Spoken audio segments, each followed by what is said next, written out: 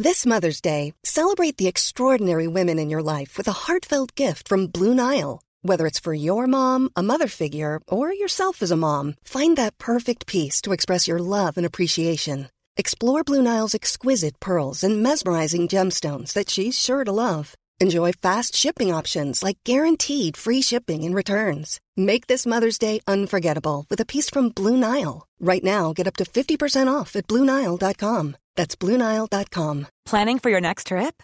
Elevate your travel style with Quince. Quince has all the jet-setting essentials you'll want for your next getaway, like European linen, premium luggage options, buttery soft Italian leather bags, and so much more. And is all priced at 50 to 80% less than similar brands.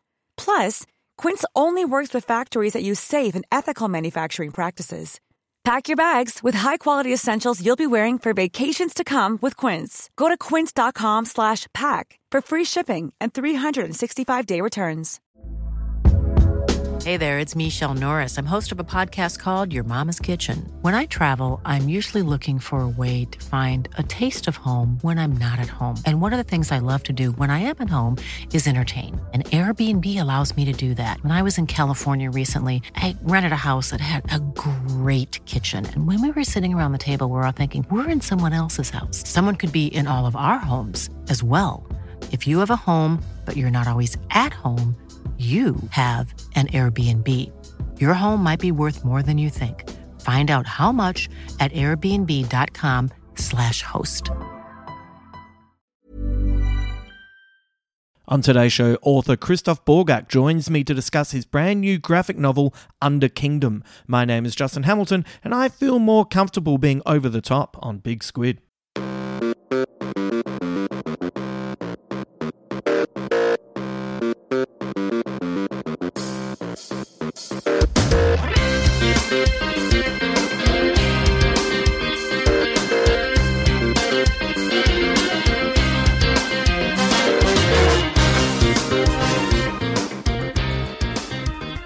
Welcome to the show today. We have a wonderful chat with author Christof Bogacs discussing his graphic novel Under Kingdom. Before we bring Christof in, a couple of quick plugs. I'm performing in Canberra this Wednesday at the Canberra Comedy Club.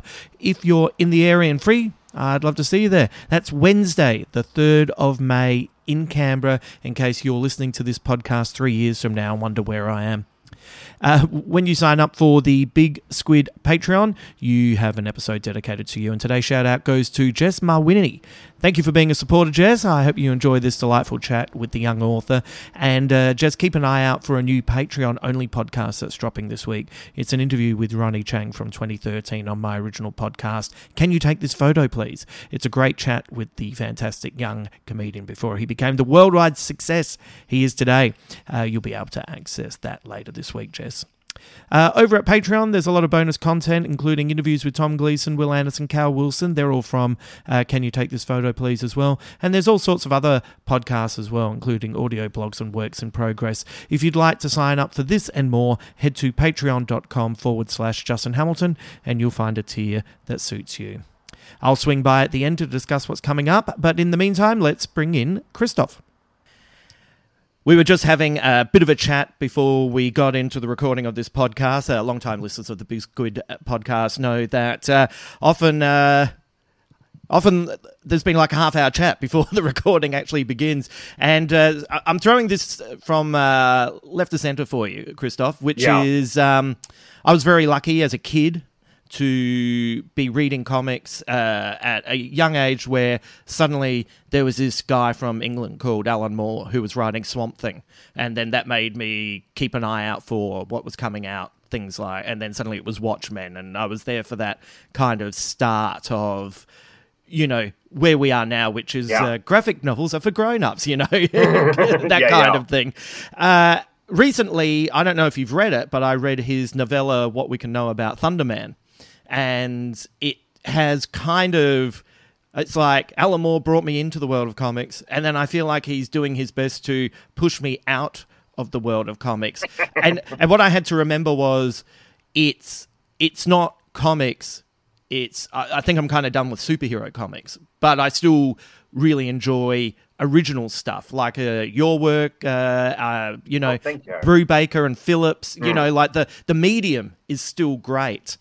And I was wondering, since we're talking comics, let's really get into a very comic book kind of question, which is, what's your secret origin?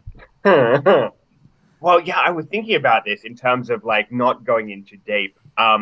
But interesting you talk about finding sort of comics as a kid. I didn't find them till I was sort of almost 20. Right.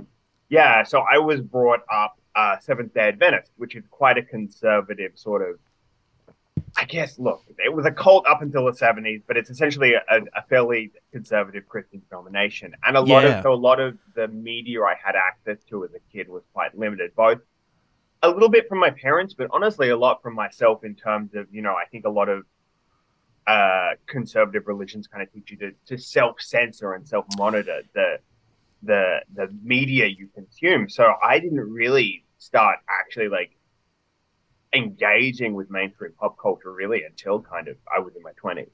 Great. And and I think it was sort of 2009 when I was 19, I started reading. I watched all the X-Men films and was like, oh, I want more of this. So I started reading comics, and then from there I would just read X-Men comics and then Marvel comics, and then it kind of branched out until I was sort of went to the evolution, that you're at now, where you kind of follow creators and creative teams. Yes.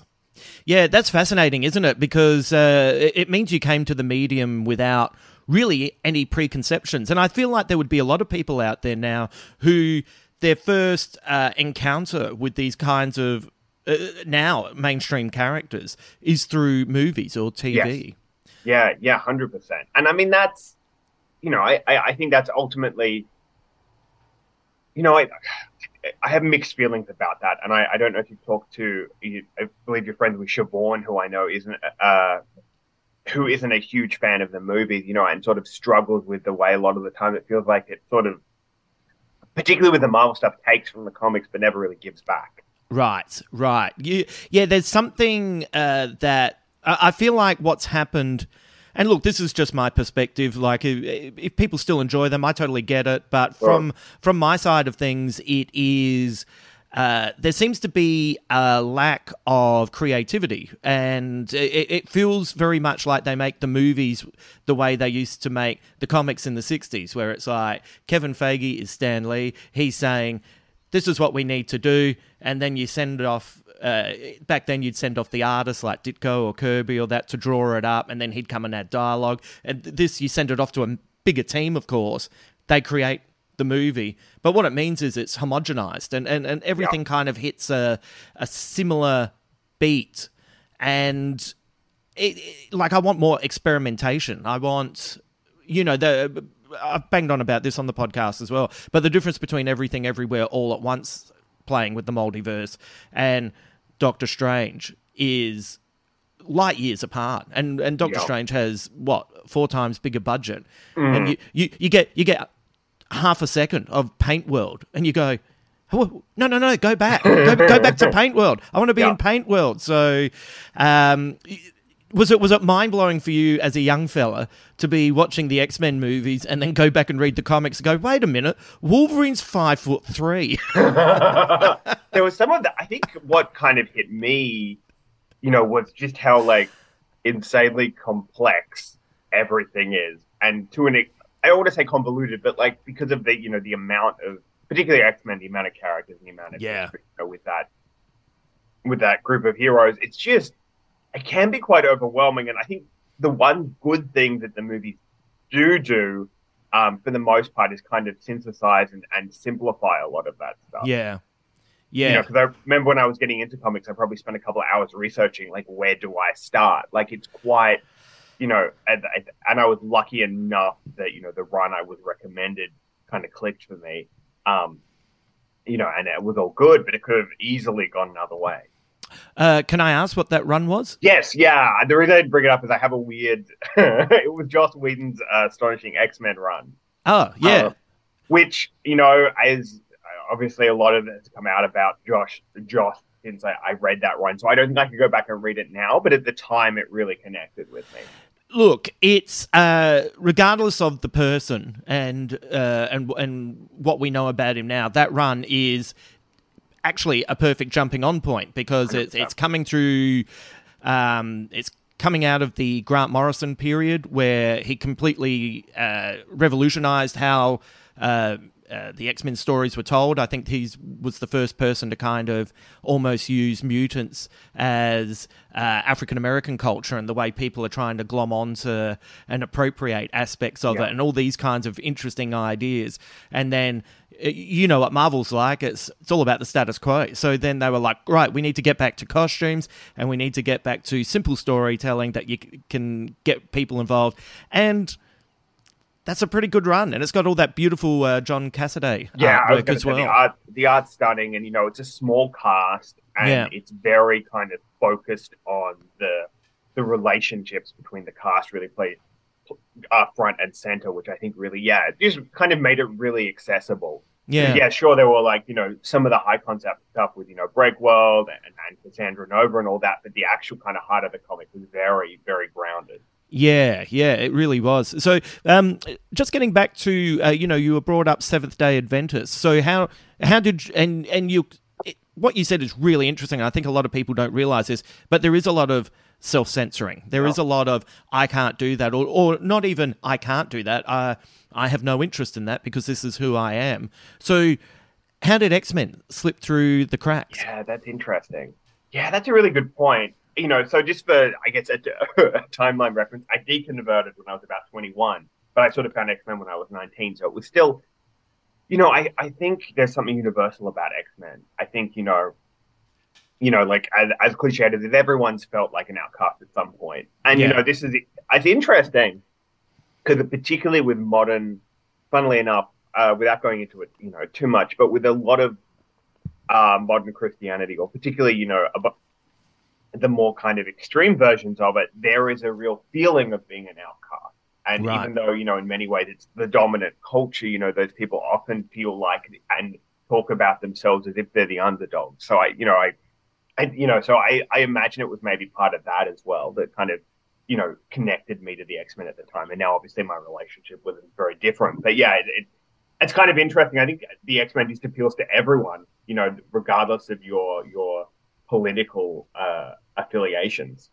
That's really interesting, isn't it? Because even the one of the fascinating things about, I think, the way left and right culture interact with each other is that I feel like on the left, that's where a lot of the innovations and breakthroughs happen in life, and then the right appropriates them and so once upon a time, like on a very superficial level, it was grunge music in the 90s and the guys in those bands and girls in those bands wearing denim jackets and everything because where they performed in Seattle was cold. And then 2 years later, when grunge is massive, you've got models in Milan on the catwalk wearing $200,000 denim jackets, so taking that back to what you were talking about, feeling like an outsider, like that's what we've just witnessed and still witnessing in American politics, where the right wing, like the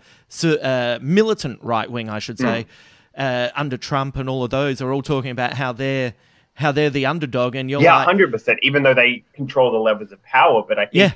Yeah, I think there's something about feeling like the underdog that people will always kind of connect to and try and be, I think, to an extent, even if it's not factually at all accurate. Yeah, it's so funny, isn't it? It's like it's just a lot of people yelling at each other, going, "No, I've had it worse. No, I've had it worse," and trying to talk themselves down to talk themselves up. So, I really enjoyed Under Kingdom, and what I'm curious about then is if you weren't reading comics at a young age, what were your early inspirations? Yeah, look, there's two kind of key inspirations that probably sound a bit odd at each other. The first wouldn't be surprising given, what I was talking about earlier about sort of being quite strict about the media I had access to. But the Narnia books were kind of, my entry into fantasy, and were kind of, a huge part of my childhood and a huge part of kind of me exploring reading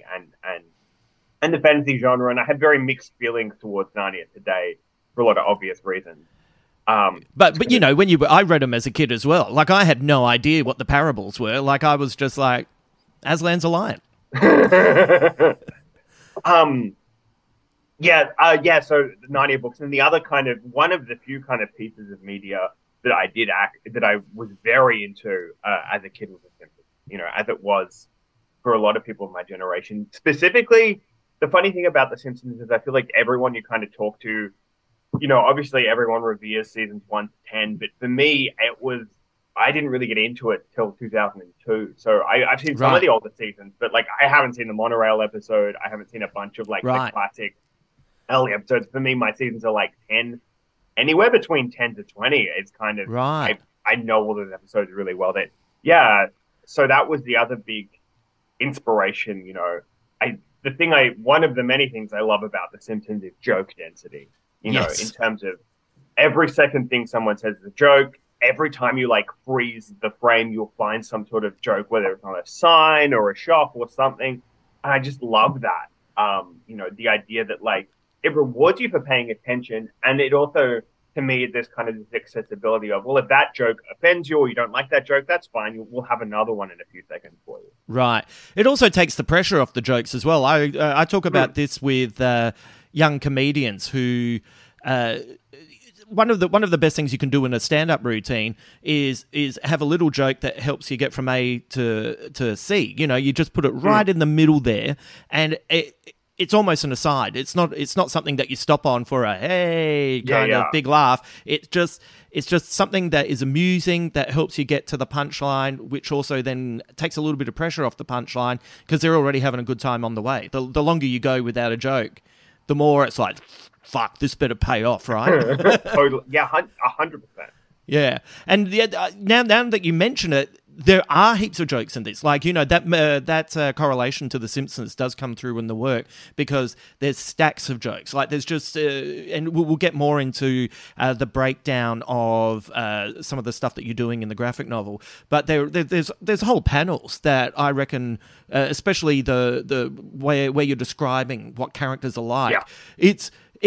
It's joke after joke after joke, but there are also character beats as well. So I can really see that in your work.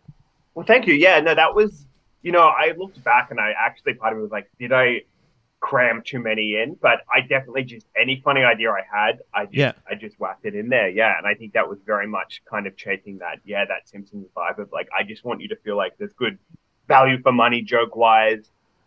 And yeah, the idea that like, if this doesn't kind of enough jokes that like something is going to really connect with you, you know, 5 might not hit, but you know, 1 hopefully will.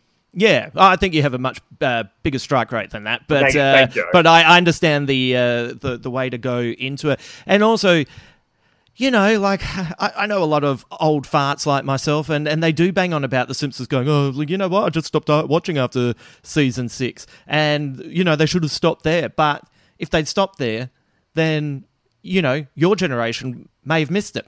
Yeah, 100%. And I mean, a good friend of mine, an amazing artist in England, Beck Kubrick, had just finished watching every season of The Simpsons. Goodness. And liked a bunch of the later stuff that I haven't really messed with yet. You know, I think that show is just, it's probably going to be on forever, and there's a reason for that. Yeah. It's funny sometimes. Even if a series kind of has hit its peak, if it still maintains a level of excellence, you really take it for granted. I'm a little bit like that with South Park. I never think to watch South Park, and then sometimes one of my friends will say, hey, you have to watch this episode. Yeah. I'll watch it, and I'll laugh my ass off. And I think it's honestly one of the funniest things I've seen in ages. And then I honestly just don't think to get back to it for ages. And it's because it's a part of everyday life to such an extent that it doesn't end up becoming appointment viewing. Totally, yeah. It's an embarrassment of riches scenario. Yeah. I forgot to check just before. Marie Enger, is that their name? Enger. How did you meet, and how did you work together? Because her artwork it's really dynamic. Like, it's really got a kinetic energy to it, and you know, you go between the panels so beautifully. You know exactly where to go. how did you meet, and how did you kind of create this world together?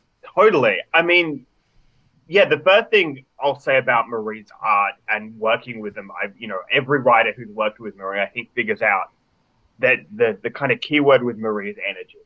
They bring so much energy to the page. So, and, and they will obviously, every panel they want to give it their all in terms of backgrounds and detail and energy. So a lot of my job was to kind of be like, hey, Marie, you don't have to do a background there. You can just do the character. It looks great. You don't have to do more work. Right. So a lot of that was kind of, I think a lot of my job was like, no, this is perfect. And helping them hold back because they're just, Did she do that with you with the jokes? Did she say, hey? No. No, but there was definitely a bit of, like, particularly when I was writing the Mothman character, initially he talked in the original script, and then Marie just one day was like to me, Mothman doesn't talk. And I was like, all right. I nodded, and then that was it. That was like the end of the discussion, and then I just rewrote it. So there was definitely like a back and forth of like, a lot of the characters like that appeared in the book were just based off like designs Marie had already done. I'd be like, hey, who's this guy? Or they would send me pictures. That's how Lemon the Dragon became a thing. They sent me a picture of Lemon with like, this is Lemon. He's got wings on his butt. I'm like, cool. He's in the book now. So that was kind of a big part of it. And just coming back to how we met. So in 2018, I went to my first US convention, Emerald City in Seattle, and I'd been a fan of Marie's stuff and sort of seen their stuff online, and they were tabling. And at the time, they put out this zine called Punks Win, where they'd illustrated a bunch of like punk songs and turned them into comics, and a few of the bands we both really liked. So we kind of vibed on that, hung out a bunch at the con, and then maybe six months later, they kind of messaged me being like, hey, this publisher wants me to reach it to send them a pitch, but they want like a middle grade thing. I don't have any ideas. Do you have anything? And we kind of, what I brought them was the very bare bones of Underkingdom, and we just kind of went back and forth. And a lot of kind of what we talked about was we were both big fans of the Netflix kids show Troll Hunters, right? Which is the Guillermo del Toro one, and a lot of it was kind of our riff on that. Right. Or like, here's what we liked about the show. Here's the direction we would have gone in if we were in control. So rather than being like, oh, they did this wrong, it was more like, hey, it would be cool if we took this stuff from the show and went in and zigged where it zagged. That is a really good lesson for people listening, which is if you're watching a TV series and you love it, and but then you get frustrated because it goes in a different direction, create your version. Totally. And sometimes it's not even, especially with Troll Hunters Growth, it wasn't even frustration. It was more just like, it would be interesting if they did a different part. Yeah. That's kind of, and this is something Marie and I had discussed before working on Underkingdom, is the idea that like a lot of boys media, particularly the stuff I grew up with, was all, and Troll Hunters is the example, this is all kind of violence or combat focused. Yeah. The character has to learn how to fight or do some sort of physical thing. And, that's what happens with Troll Hunters. And we were like, well, what if it's the opposite? What if it's, the world is pushing this character towards violence and towards combat, and ultimately he finds a workaround. And that's kind of where, what Underkingdom is about, and kind of when we stumbled upon like the heart of the book. Yeah, right. That's interesting because the character of Shay, who is our lead character, is a pacifist and doesn't want to be engaging in that kind of stuff. So, and it's interesting. Like one of my favorite parts, which turns up pretty early in the graphic novel, is with Ed, and Ed's getting picked on. and it's great because you have Shay off panel, and Shay's talking to the bullies and talking them through what they could be doing instead. And at first you think, geez, this sounds a bit harsh, and then you realize what he's done is he's convinced these bullies to go off and leave Ed alone. Yeah, and that's a real that's a really important character beat for the character. Yeah, 100%. You really get your head around him. Yeah, I think right from the beginning, we kind of wanted to show you who Shay was. This is his deal, so that when he kind of finds out about the Underkingdom, which is a kingdom of monsters, but below his town, we kind of know that what they want from him, which is to be a warrior, is not who he is and not what he does.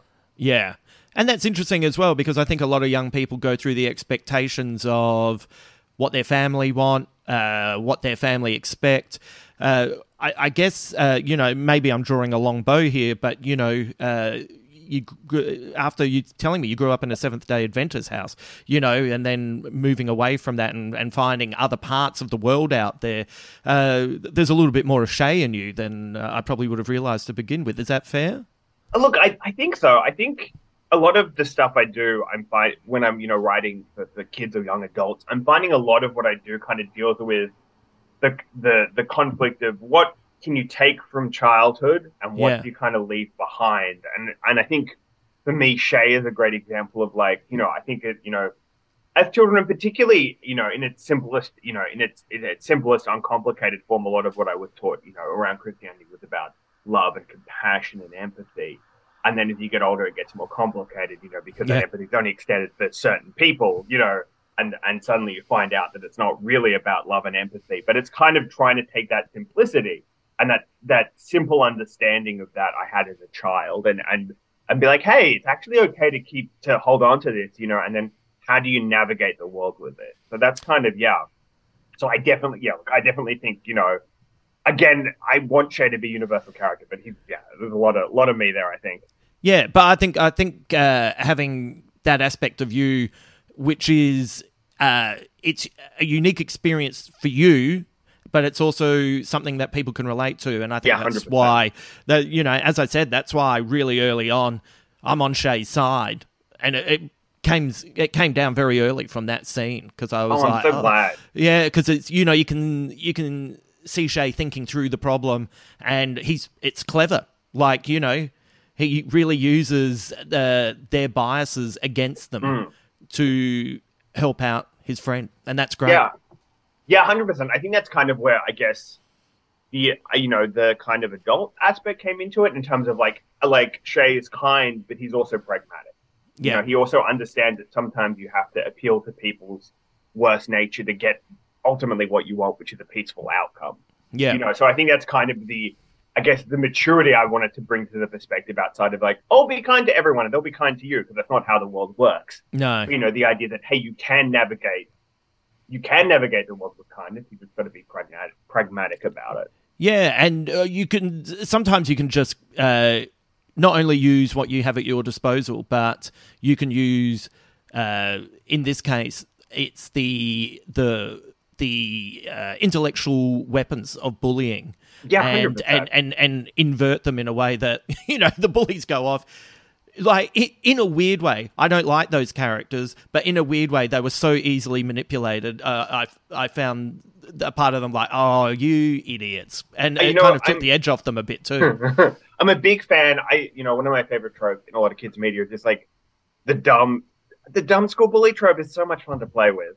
Yeah, it's really fun. Yeah, and it kind of never gets old. No, and we've all had that.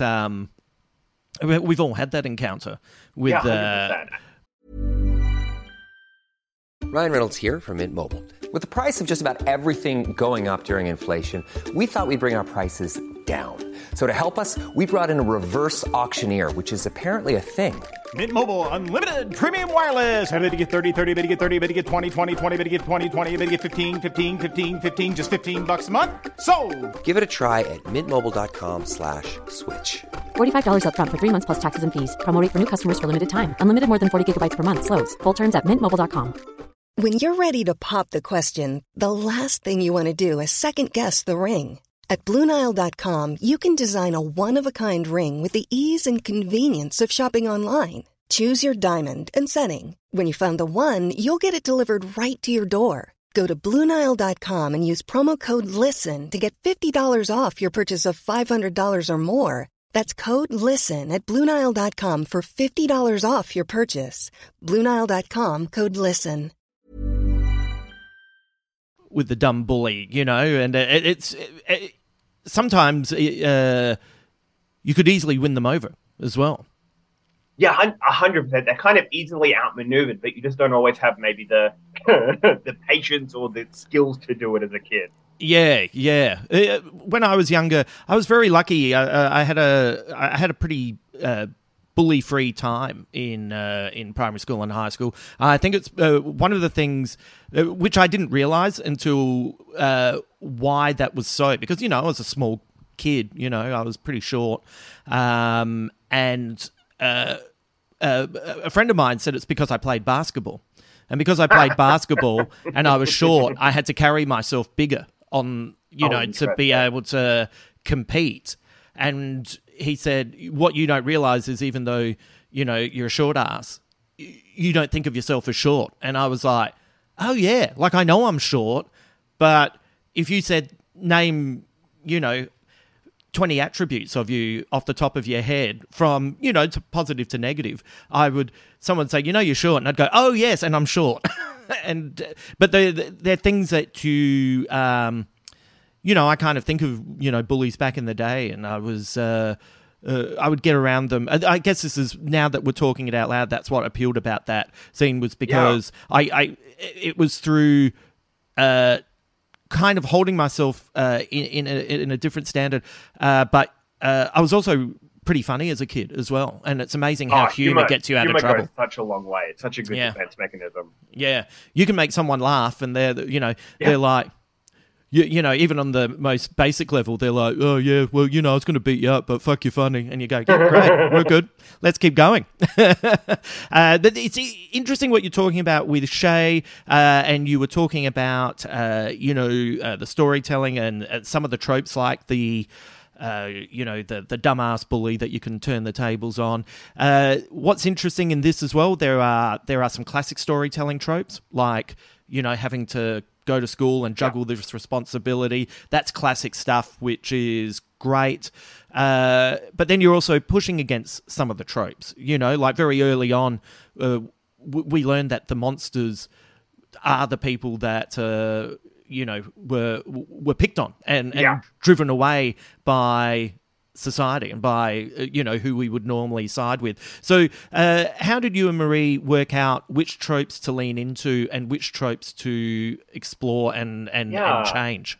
That's a great question. I mean, I think when writing stuff for younger people, the first, at least for me, I find there's always a balance between nostalgia and pushing forward, Yes. And I think you can't write for kids without nostalgia. You need to empathize with what you liked as a kid, with what you were interested in, with the way it felt to be a kid. I think you just can't write effectively for kids if you don't do that. But then on the flip side, you can get stuck in that rut where you just recreate the media you liked at that time without kind of thinking about what about it appealed and how you can translate it for modern day audience. A great example of this is like in indie comics. There are so many Ninja Turtles ripoffs, all by guys in their mid to late 30s, because they love Ninja Turtles, so they just make their own version of it. But there's a difference between recreating and actually deconstructing, and so a lot of the tropes we went with were tropes that really resonated. The Chosen One trope is such, as a kid, I think it's so important that kids feel like not necessarily special, but that they have agency and what they do matters, and that there is a part for them to play. So that trope to me is so important. With the monsters, again, I think it's the underdog thing. Yeah. And yet, I don't think the book maybe would work if the monsters were, obviously, they're monsters, so that sometimes their intentions or the way they do things are kind of weird, or strange, or come across as, aggressive, but at the end of the day, they kind of need to be likable. And it's interesting. I was thinking about where that kind of, I guess, that approach came from, and I was another one of the kind of touch points I had for pop culture growing up was Warhammer. So I still, Warhammer Fantasy was a big part of my late childhood, and is still something I do today. And one of my favorite things about kind of Warhammer is, as fantasy, is kind of crazy. It's every fantasy idea is in Warhammer, pretty much. Yeah. But because they basically, the lore and the stories exist to make you buy the little models that you paint, it means that all kind of the factions, including the evil ones, have stories and will have novels about their characters, and also it kind of forces you to empathize with like a goblin or like a demon worshipping mass murderer, or like these insane characters. And I think that's kind of what I liked about Under Kingdom, is like the idea that monsters more or less represent like just an exaggerated part of humanity, or a human element taken to the extreme. So it was about making that kind of relatable and not necessarily so you can excuse them, but you understand what they do and why they do it in their worldview. Yeah, well, that's getting to the heart of xenophobia, isn't it? Is the fear of the unknown, and what you're allowing these monsters to be is, you get what's making them tick, and then, but also there's such a broad range of monsters as well. Like some of them are, quite grotesque, and some of them are borderline cuddly. Yeah, 100%. And I mean, Marie and I kind of pulled from everywhere in terms of, so Marie is big into like cryptids. So that was, they kind of get advised on a lot of the cryptid stuff. Right. I used to devour mythology as a kid, so there's a lot of kind of world mythology, bit of D&D stuff thrown in there. And then the other kind of element that Marie and I both kind of had in common was just the love of nature and animals. And that was kind of, particularly with the imps. I mean, imps are parrots, essentially. Yes. In this book, Marie had 3 cockatiels that kind of run her life, and they all played very heavy inspiration for the imps, and just the idea that this tiny creature that's like way smarter than it should be for its size, and just isn't quite smart enough to like use its brain to do anything constructive. Right.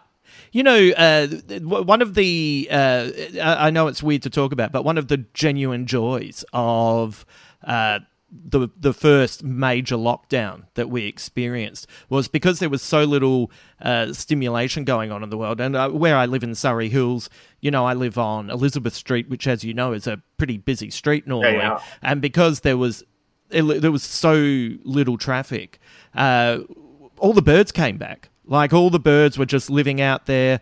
And I even had a day where I walked out to, do my shopping, and there was like an ibis, like 3 crows, a couple of pigeons, all eating a squashed rat on the middle of the street. And they all looked at me as if to say, what the fuck are you doing here? Like, this is our place now. And the way they looked at me was so entertaining. It's kind of ignited this love of birds now. Like, I've always appreciated birds, but now I'm really into their little personalities and the way they conduct themselves. That's the wonderful thing about like animals when they reach like a certain level of intelligence. They just kind of develop an undeniable personality. That just, I have 2 cats, and they are both dumb as bricks, but also such distinct personalities that I every cat I meet, I'm like, what's your deal? And I kind of, birds are so similar, in that way as well. Yeah, what are your secret thoughts? What are those conversations that you're having together, you cheeky little buggers? Can we talk about Sibel? I would love that, yeah. Yeah, Sibel is, how would you just, like, she's like the auntie, but she's also many things. At one point, she was an imaginary child to Shay. Like, where did Sibel come from? Yeah, I mean, Sibel is kind of pure chaos. Fun, this fun, chaotic energy. And she's really inspired by, something else that was a big inspiration on Underkingdom was the cartoon Gravity Falls. Right. Which kind of came out, I think, like 2014 for Disney, and kind of paved the way in terms of, like, it's a cartoon for kids, and it kind of deals a lot with, like, cryptids and conspiracy theories and stuff. But it's, like, genuinely hilarious. Right. And a lot of the humor is very dark for children. And it kind of, I think, just kind of, for a lot of people, myself included, just kind of changed what cartoons for kids could be. Right. In terms of, like, you can deal with big stuff. You can actually have really dark humor whilst also making it appropriate for kids. Yeah. And one of the things that we kind of loved about that show is one of the characters, Grunkle Stan, who's the 2 main characters, Mabel and Dipper's great uncle, is essentially like a con man and a criminal. Yeah. Like, the opening sequence of the show features him, like, running with a cash register. Like, there's no, right. And he, like, runs this thing called the Mystery Shack, which is essentially, like, full of, like, fake cryptids that he's made, and, like, all the, and he's just, like, a hustler, essentially. So he kind of opened up the idea that, like, a character can be, like, you can have a character be good, but also like chaotic and not a piece of shit necessarily, but just like Isabel certainly isn't, but she's like certainly not like a lawful person, and certainly quite chaotic and messy in the way she kind of does life. And a lot of that is, the fact that she can turn into anyone, because she's a changeling. And in this world in particular, she has the power where she can anyone she can think of, she can turn into, whereas most changelings can only copy what already exists. So she kind of creates all these different characters to help her get out of trouble, or just because she wants to, and then tends to lose track of them. Yeah, great. And it's also, it's another lesson for kids as well, which is like, how many times do you have a friend, or do you meet someone else's friend, and on the surface you think, why are you friends with that person? Because they have this, and this that is quite clearly shonky about them. But within the confines and the relationship itself, there's so many other things going on. It's so much more complex. And so, like, you can still have someone that you adore as a friend for decades that you probably wouldn't trust them around your girlfriend. I think for me it's also that idea that, like, because I think as a kid you're really black and white, so a lot of the time morality and kind of obeying the law, or conforming with ideas of politeness is that's what a good person is. So I think it's important, particularly as in 2023 where laws and legislation don't necessarily relate to what is ethically good. Particularly the US again being a pretty extreme example of that. Yeah, some stuff going on over there. I think it's important for kids to be able to trust their own sense of like, oh no, like I know what a good person is. I don't need someone else, or like whether they conform to this idea of niceness to be whether they're actually a good person or not. I can inherently tell. Actually, and Sibel is perfect for that.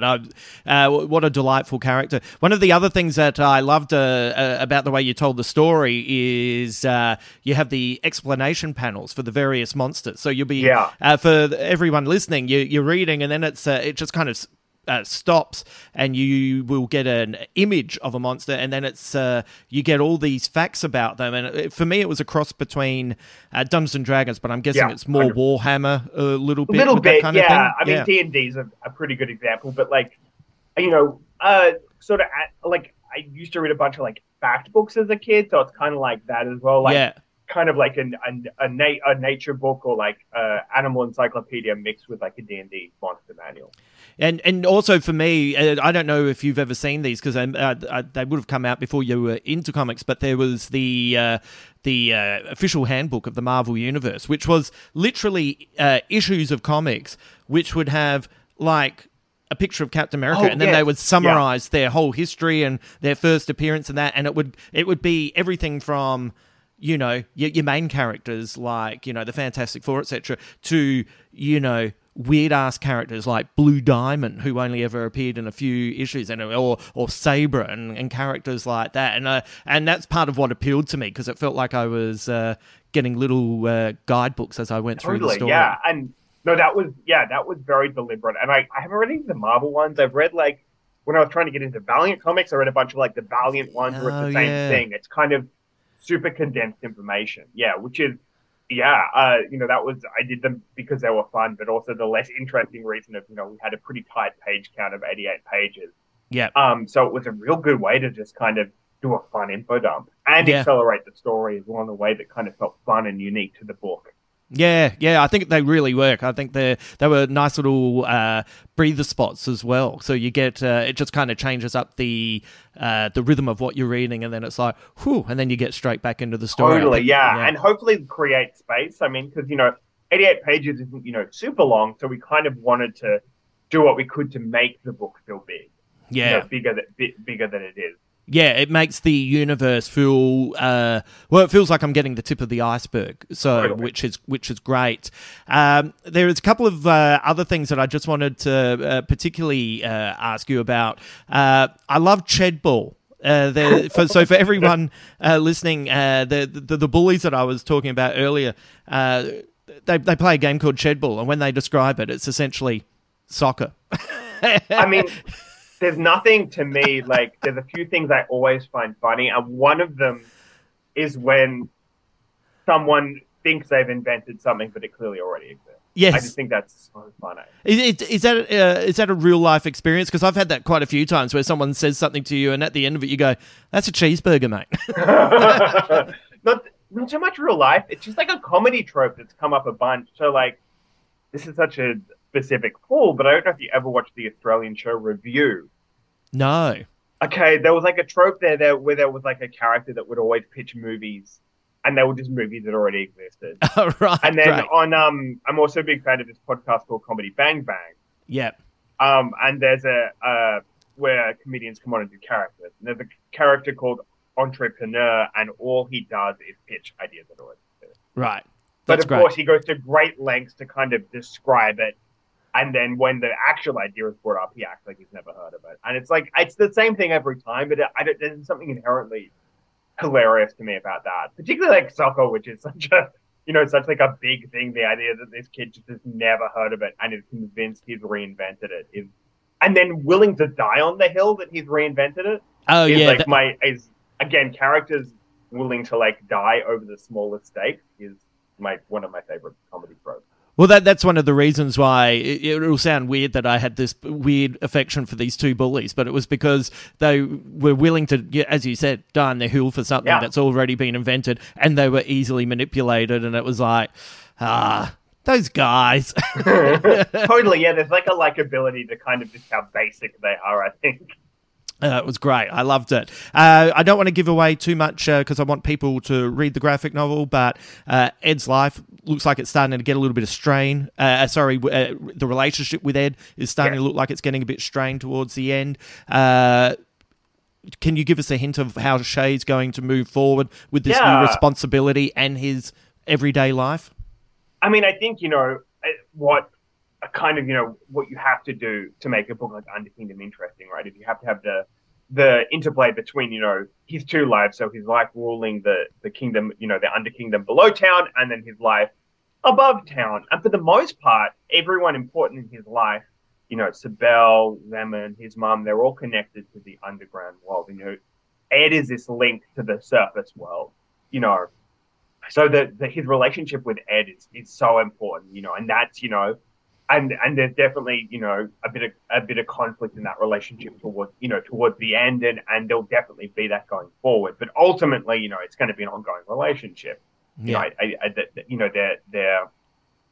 Their sort of friendship, and as it's sort of beginning to become something more, and they kind of navigate that. So that as they navigate that, that's going to be complicated by everything Shay's going through, and there's certainly we're going to meet. If we get to do more. We're going to meet Ed's dad, who's further going to complicate things. And we've definitely got designs, and that relationship is so key to the overall story. And we're really, and hopefully, if we do another book, we can actually focus on that a bit more. We tried to put in as much of Ed and Shay as we could, but I would have loved to do more in this book. Yeah. So you have a rough idea of if there will be like a certain number of graphic novels? Yeah, that's a great question. I think with Under Kingdom, usually I'm pretty meticulously planned out, but with Under Kingdom, it was really, all right, this works as a starting point. And I think Marie and I are both kind of in the mindset that, as long as we can be paid to do it, we want to make, so that it's financially sustainable, we want to make these books. We both really, Marie talks a lot about how a lot of what they do, funnily enough, is like horror. The main kind of stuff they do are horror comics and fairly intense horror. So for them, Under Kingdom is such a wonderful kind of respite from that.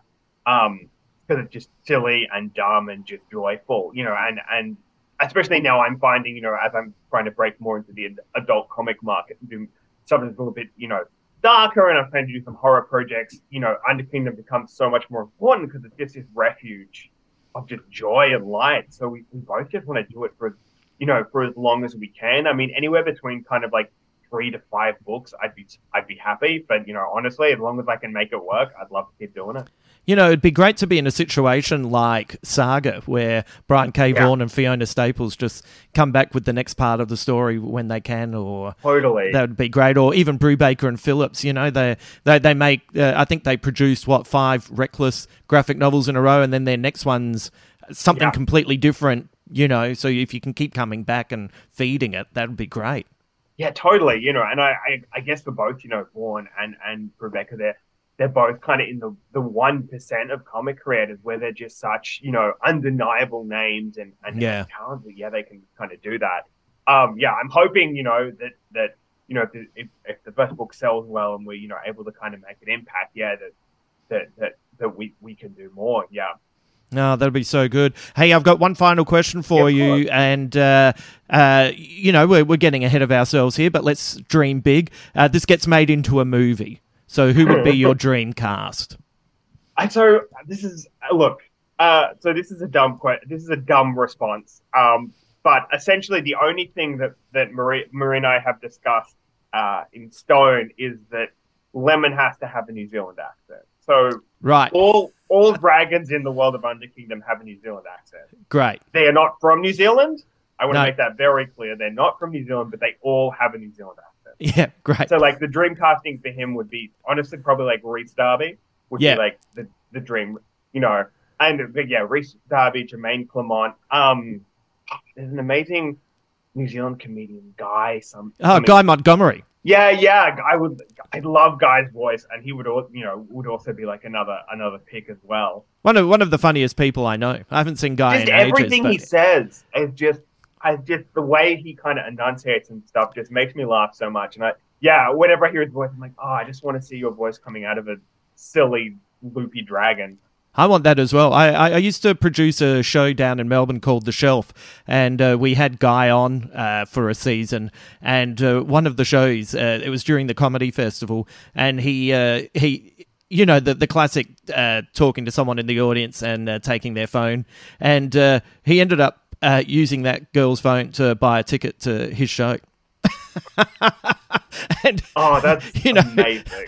And he was so charming, and everyone just sat there. And also, the girl's connection wasn't that great, and it was taking a little bit too long, and it still worked, and it was honestly one of the funniest things I've seen.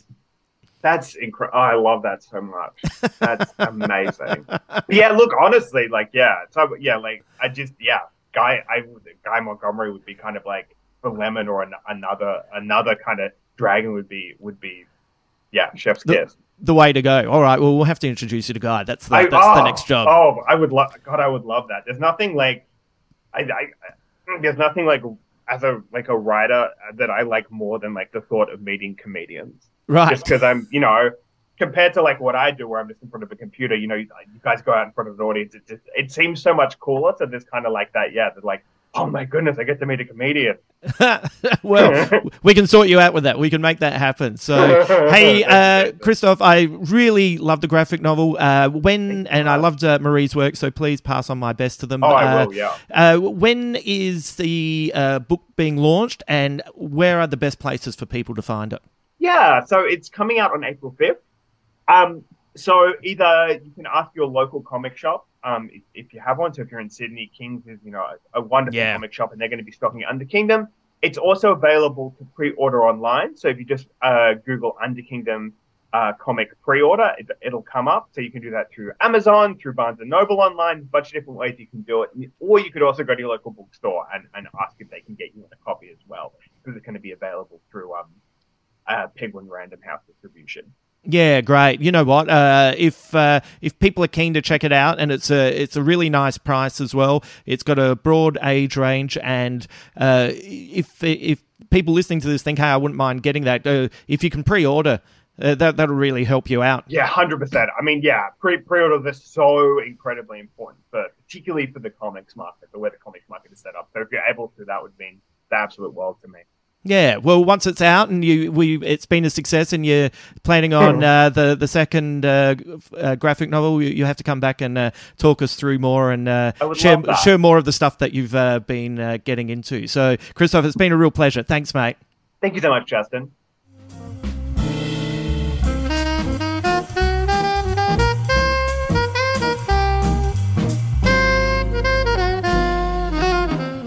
Thank you to Christof for being my guest today. To check out his graphic novel, Under Kingdom, I'll post a link over at the Big Squid Facebook page and on my Twitter account as well. Thank you to Jess for being our shiny Patreon subscriber for the episode. I hope you enjoyed the chat today, Jess. If you'd like to support us, but money is tight, a top review on Apple Podcasts helps people find the work that my friends and I are doing here. And I'll be back next week with the next Mission Impossible. That's right, Adam, Richard and I are digging into Mission Impossible 3. That's the third in the series, in case you weren't sure. Let's finish today with a quote from the legendary cartoonist Art Spiegelman.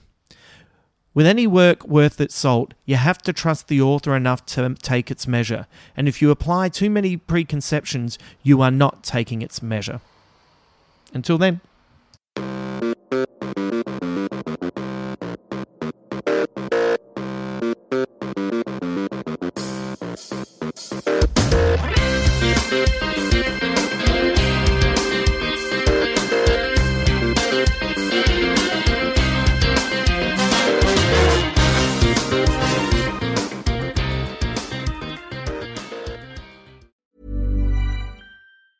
Mom deserves the best, and there's no better place to shop for Mother's Day than Whole Foods Market. They're your destination for unbeatable savings, from premium gifts to show-stopping flowers and irresistible desserts. Start by saving 33% with Prime on all body care and candles. Then get a 15-stem bunch of tulips for just $9.99 each with Prime. Round out Mom's menu with festive rosé, irresistible berry chantilly cake, and more special treats. Come celebrate Mother's Day at Whole Foods Market. Planning for your next trip? Elevate your travel style with Quince. Quince has all the jet-setting essentials you'll want for your next getaway, like European linen, premium luggage options, buttery soft Italian leather bags, and so much more. And it's all priced at 50 to 80% less than similar brands. Plus, Quince only works with factories that use safe and ethical manufacturing practices. Pack your bags with high-quality essentials you'll be wearing for vacations to come with Quince. Go to quince.com/trip for free shipping and 365-day returns.